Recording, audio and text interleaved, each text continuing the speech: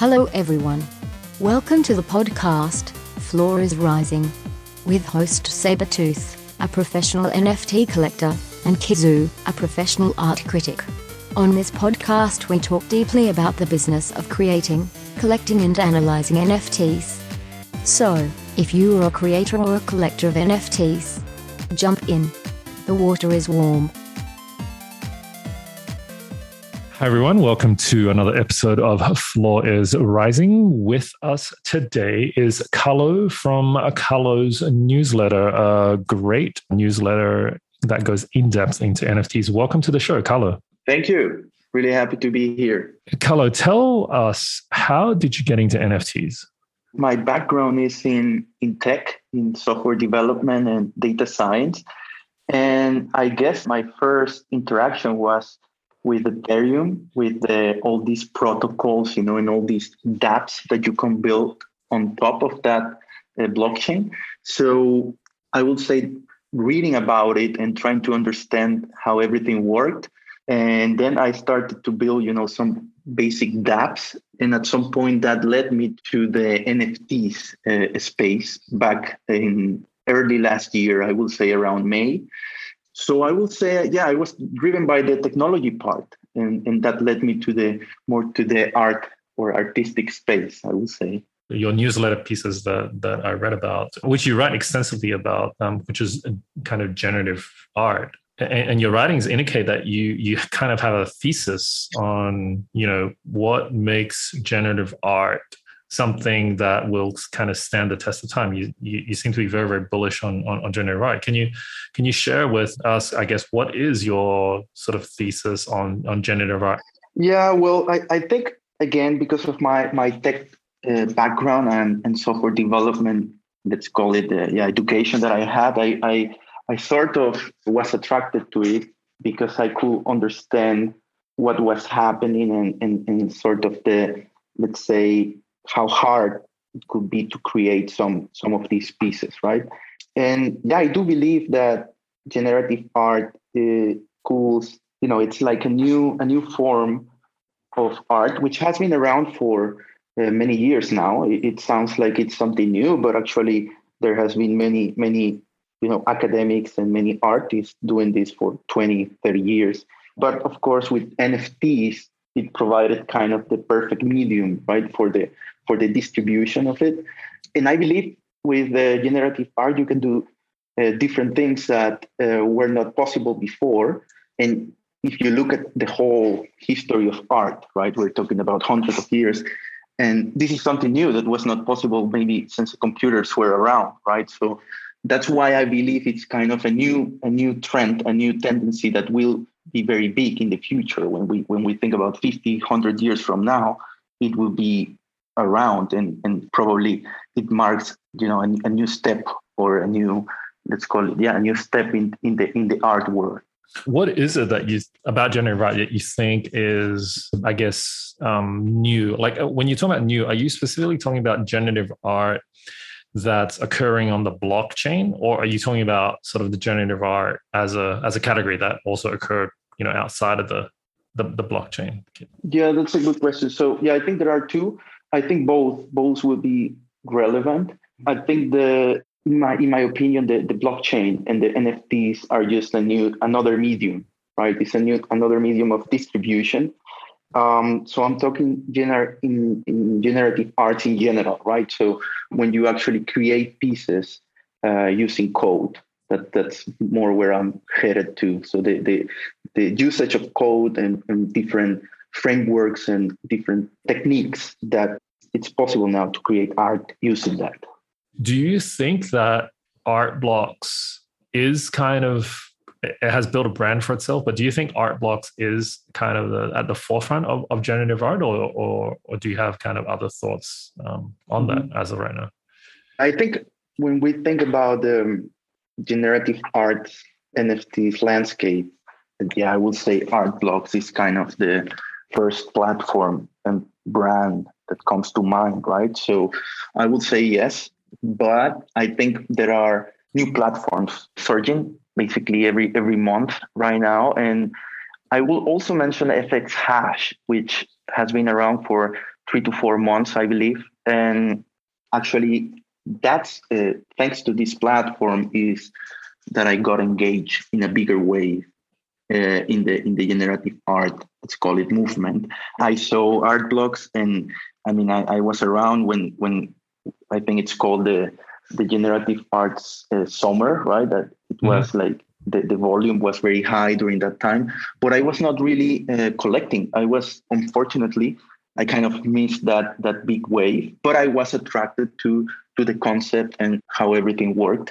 But I will say I got more into this, let's say, wave thanks to FX Hash, which is in pesos. Was that just a pricing thing, or was it something else about FX Hash that was I guess more attractive for you? I think it's a combination. I sort of started collecting on Ethereum, and I started to write about different blockchains and different artists and different styles. But I think I got attracted to FX Hash because I would say my audience and the community that I was building and sort of it was in this blockchain, in the Tezos blockchain, that I felt, I would say, more at home, right? So I would say like 60-80% of my content and the stuff I was collecting in general was already on Tezos, right? So when this platform came out, I was in the very early days, right? And that's I would say why I kind of stayed there, and since I've seen it from the beginning, right?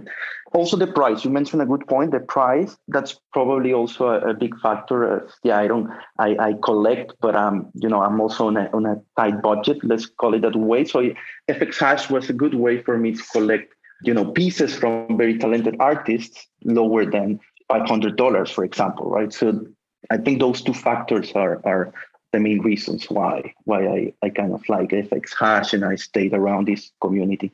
What do you see as, I guess, the differences between the various platforms? Well, I think that art blogs have these three, let's call it, groups or layers, right? The art blogs curated, art blogs factory, and then the playground, which is a way for them to curate the artist, right? And sort of have, different levels. And I think that was a great way to, filter and try to attract, artists that were very talented. And I also think that helped their brand, right? So the curated drops happen. I'm not 100% sure, but I think it's once a month or a couple per month. And it's hard to get access to that. So you need to have a solid background. You need to have a solid history in the space.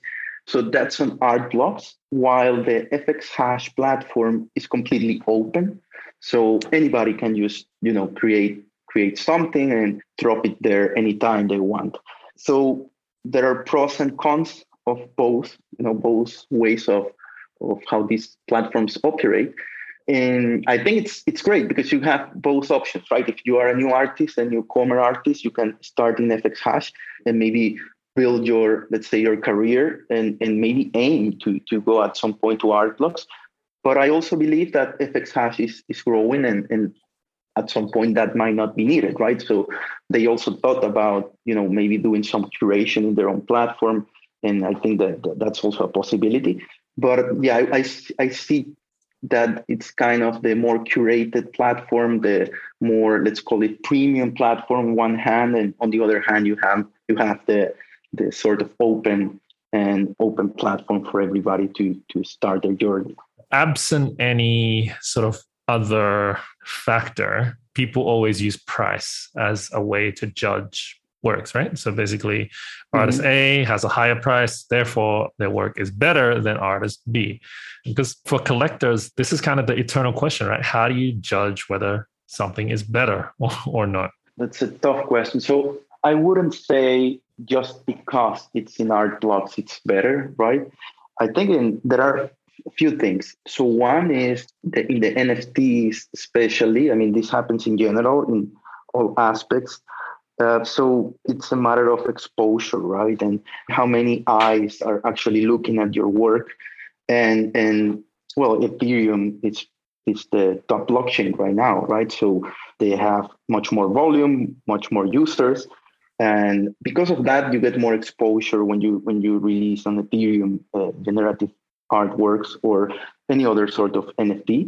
So just because of that, because there is a higher exposure, that's a big factor there.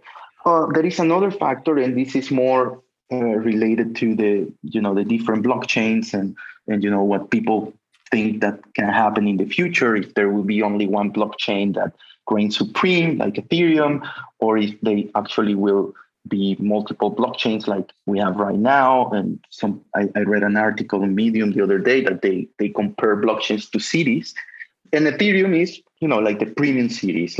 It's like I think they said it's like living in New York, right? So, and then Tezos or maybe Solana or Cardano are the secondary blockchain. So right now there is this thing of volume, and there is also the possibility that one blockchain reigns at the end, right? And that's why I believe that it's not only about how good is the quality of the artwork, that's an important part, but the blockchain plays a big role, at least right now. So many collectors that are, let's say, thinking about the economic incentives in the future, if many people collect to actually get a profit, maybe in the short term, sometimes in the long term. So that's why they pay a lot of attention to the Ethereum blockchain, right? So if you kind of have a guarantee that this piece is valuable because it was minted in this blockchain. If you ask me, I am very happy on Tezos, and I also use Ethereum, and I don't look at it that way in the terms of in which blockchain it is, right? But I don't think that's the common assumption in general, or what most collectors do or act that way. So, yeah, I think the blockchains plays a big role, at least right now. I don't know how it will be in the future. I think that might change. I believe more and more, these secondary blockchains will become more popular, and also these platforms will also do, and the artists in these different blockchains will also get their time, and their prices will go higher. I really enjoy your newsletter. And one of the pieces that I personally thought was very interesting as a kind of point of departure to maybe a bigger discussion was the piece that was titled 4 Tricks NFT Artists Can Learn from Tech Product Managers. Could you say a little bit more about that title? My background is more in the tech industry. One day I was thinking, okay, if I was trying to give some advice to one artist that was starting, and I was saying all these things that I learned in my previous work as a product manager, and then that piece, I thought about creating an article about that. Now I understand what your point about comparing art to a product, right? That could be many people will hate that, right? And also I mentioned in the article, I actually put a video from the band. I don't know if you have heard the Smashing Pumpkins, which the singer actually he didn't like at all Billy Corgan when the music industry managers and the music business tried to say that his music was a product, right? So I understand that many artists wouldn't like their NFTs or their work to be compared to a product. But on the other hand, if you actually want to earn a living out of NFTs and out of your art, I think you should also pay attention to these details, right? Try to find, ways to market your art, ways to get or build your audience, ways to expose your work. And this could be very hard at the beginning. Also, you should monitor, right? How things are going, if your volume is going up and down. And this could be counterintuitive, right? For artists that are focusing on producing the art, focusing on the concepts or the techniques or the story behind their art and the execution. But I was trying to give some tools out there. Do you think that we're going to see the emergence of like double, triple, quadruple standards, and it is according to the category of the NFT art? Or do you think that there are certain universal criteria that should be taken into account, regardless of whether a project is PFP, generative, or one of one? In general, I'm very open-minded, right? That creators should have freedom, right, to create, their art, if it's a PFP, if it's a generative artwork, if it's, more traditional art that they convert to NFTs. And so I have seen different collectors and critics, having very, strong points, for example, against PFPs and other sort of, let's call it, forms or styles. I'm very open-minded. I do believe that as we move up, as the NFT trends goes on, it's been around for a couple of years, but in reality, very, very popular for 1 year only, and it will continue to grow. And I think that there will be, more platforms, but also more specialization in terms of collectors and artists, right? So this will drive, I don't know if these are rules, but it's probably, certain guidelines in each art form as people get more specialized, both artists and collectors. In reality, I don't have any sort of restrictions, or I try to avoid those and sort of be open-minded when somebody creates something. And of course, it depends on the intention of the artist or the creator, right? It's very different if you're trying to build a long-term project and you are going to use different sort of NFTs in that project. It's different if you want to create a fun PFP, a small project. And it's very different if your aim is to become a top-notch generative artist, right? That's very, very different. But it all depends on the intentions of the creators, right? So I tend to be very open about this, but I do see that in the future there will be more guidelines or more, let's say, rules around that people follow when collecting or when creating. I want to dive deeper into, into the different narratives, in the generative art space, because Carlo, I know you follow the space very, very quickly, and even though it's only been under a year, I'm curious to hear what you think is what kind of narratives have changed just specifically in the generative art space. So everybody already knows that for a PFP project to be successful, they need to have a strong community of members that push the project and help it to get new collectors, and they talk about what are the goals of the project. And I've seen that slowly, at least on the FXHash platform and on the Tezos blockchain, that's also happening there. And it's not so much, for artists to constantly create drops that are minted out and for their pieces to, stay relevant and the floors to go up, are those that are able to produce generative artworks that they build a community with them. And it could be a story, it could be the storyline behind their drops, it could be, their brand. One example is Mark Knoll, who created the small schools. So this is it's a combination, right? It's sort of a PFP generative work. But the small schools, those small schools have a tremendous community, and that his collections are going up and up and up. And that's because he, through his brand, built this community of supporters, right? So that narrative, I think, will continue to, more artists regarding of the style they have or the, sort of the intention they have with their work will continue to do that. So they will focus on building communities. And there are different ways of doing it. Could be through events, it could be through airdrops, it could be through, building a storyline around their artwork and, execute on that.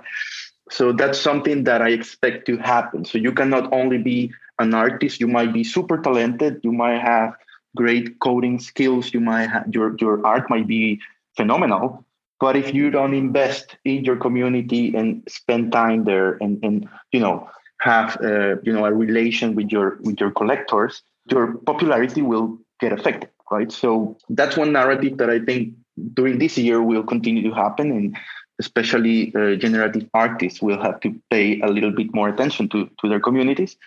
So that's one thing. And another big, let's call it, discussion that is happening right now, it's what's happening in FXHash, as it's an open platform and everybody can just go there and create something and drop it. We have seen more and more drops that use the layered images. right? So they are not really coded in a sense. They are using, they import images from that they create maybe in Photoshop or whatever, and they create, multiple, like a big collection using images.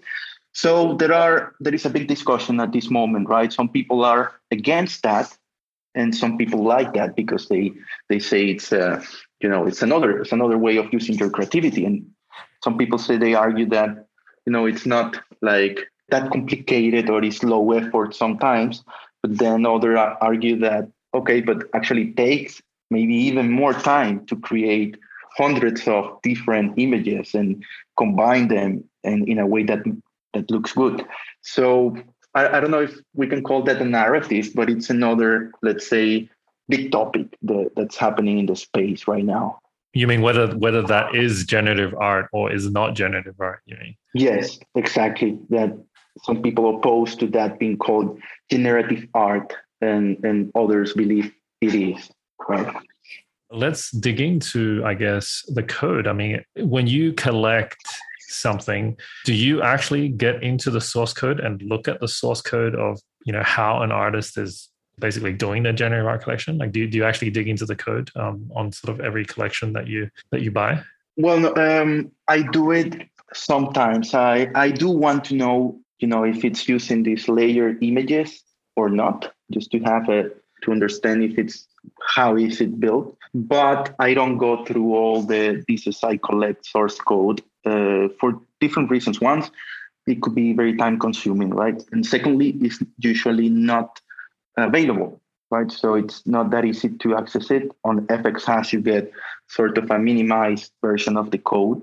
But for example, I do like to see these masterpieces. I don't know if you are familiar with Sankan, the garden monoliths. So that algorithm is quite fantastic, and I do take some time to check it. But yeah, it's very time consuming. I do it sometimes, not all the time. But I would like to, one of the articles I wrote about how to, evaluate or critique generative art, I mentioned the code aspect, and many people really like that part. So many was kind of eye-opening, right? Like, why aren't we actually looking at the code? Why aren't we just checking what's really happening? And, I touched upon different topics that maybe were more like on using the right coding standards, using the right nomenclature, declaring variables, etc., that maybe were more on the surface. But the general intention is to, as you said, maybe do more reviews or open the code and try to understand from the code what's really happening. And when something is very innovative, see it not only in the surface of the work, but inside in the code. I believe, in my opinion, generative art should be a combination, right, of how the final work looks, but also how it was coded, what kind of techniques were used. That's also, I think, very important when we talk about generative art. I mean, one of the theses I have is that how something looks as time goes on will become like less and less important, and how it's coded, which up till now isn't really that important, that'll become kind of more and more important, because in a sense the essence of generative art is, as in the difference between sort of a generative art and non-generative art, is that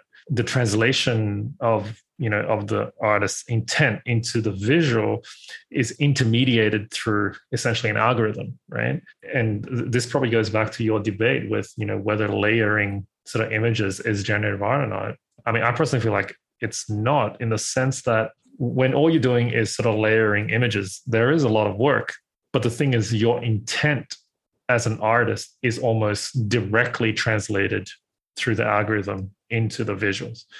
Whereas something where essentially the algorithm can surprise even the artist as to what kind of things are produced, because it's such a, what would you call it, an emergent, like a kind of thing, right? The algorithm itself has a huge role to play, not just the artist's intent. I think my personal thesis is, as time goes on, that'll become much more looked at as to determine like what is better versus what will or will not stand the the test of time.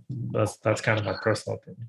Yeah, I agree. And I mean, for that to happen, I think that it needs to be, the open source has been over time, not only in generative art, but in software development, it has pros and cons, right? So I think the same happens in gen art. So Toxi, for example, who is a very popular artist in generative art for a long time, he mentioned that in his case, he has been a open source software developer for, I think, 20 years.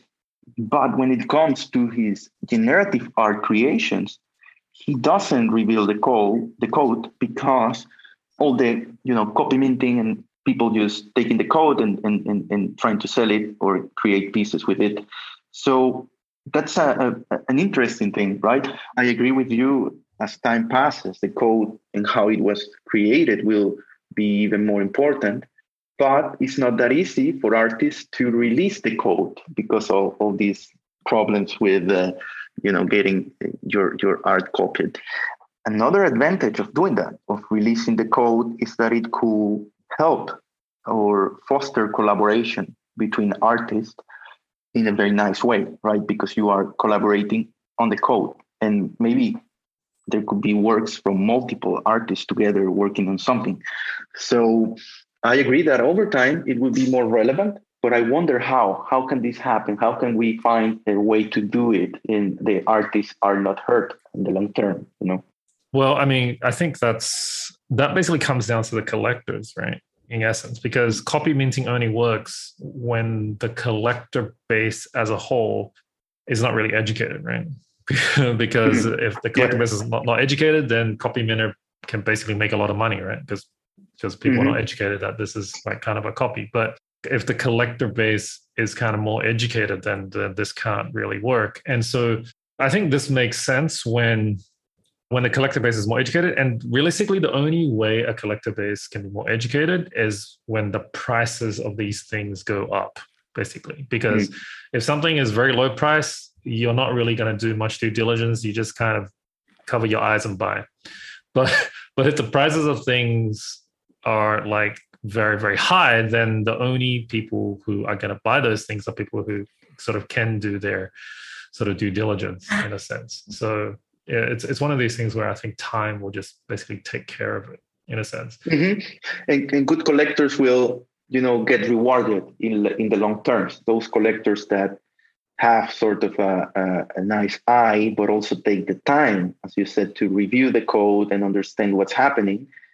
They will also, actually, I think those will become very popular and people will follow them as well, right? I think that's already happening. There are some popular collectors around, but then they could also build their own brands and they could be the ones, driving the generative art movement forward. You guys said that, obviously with the rising market, one can expect more literacy, more serious engagement on the part of the collectors. But I would actually also venture to say that with that process, I think we'll move further away from criteria that used to be very dominant in the traditional art space, in the sense of, I have, maybe I'll paste it for Carlo later, but I recently read a piece in a very serious art magazine called Art Agenda. And basically he's actually a music critic by profession, but, he looks at art as well.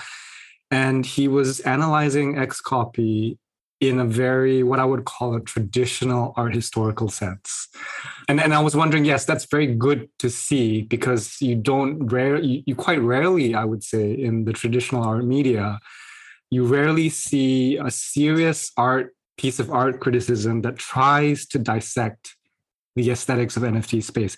So this critic did so. But I was thinking actually, well, does that actually even make sense? Because it seems like he's applying, and of course, these criteria they are very valid for a certain type of art.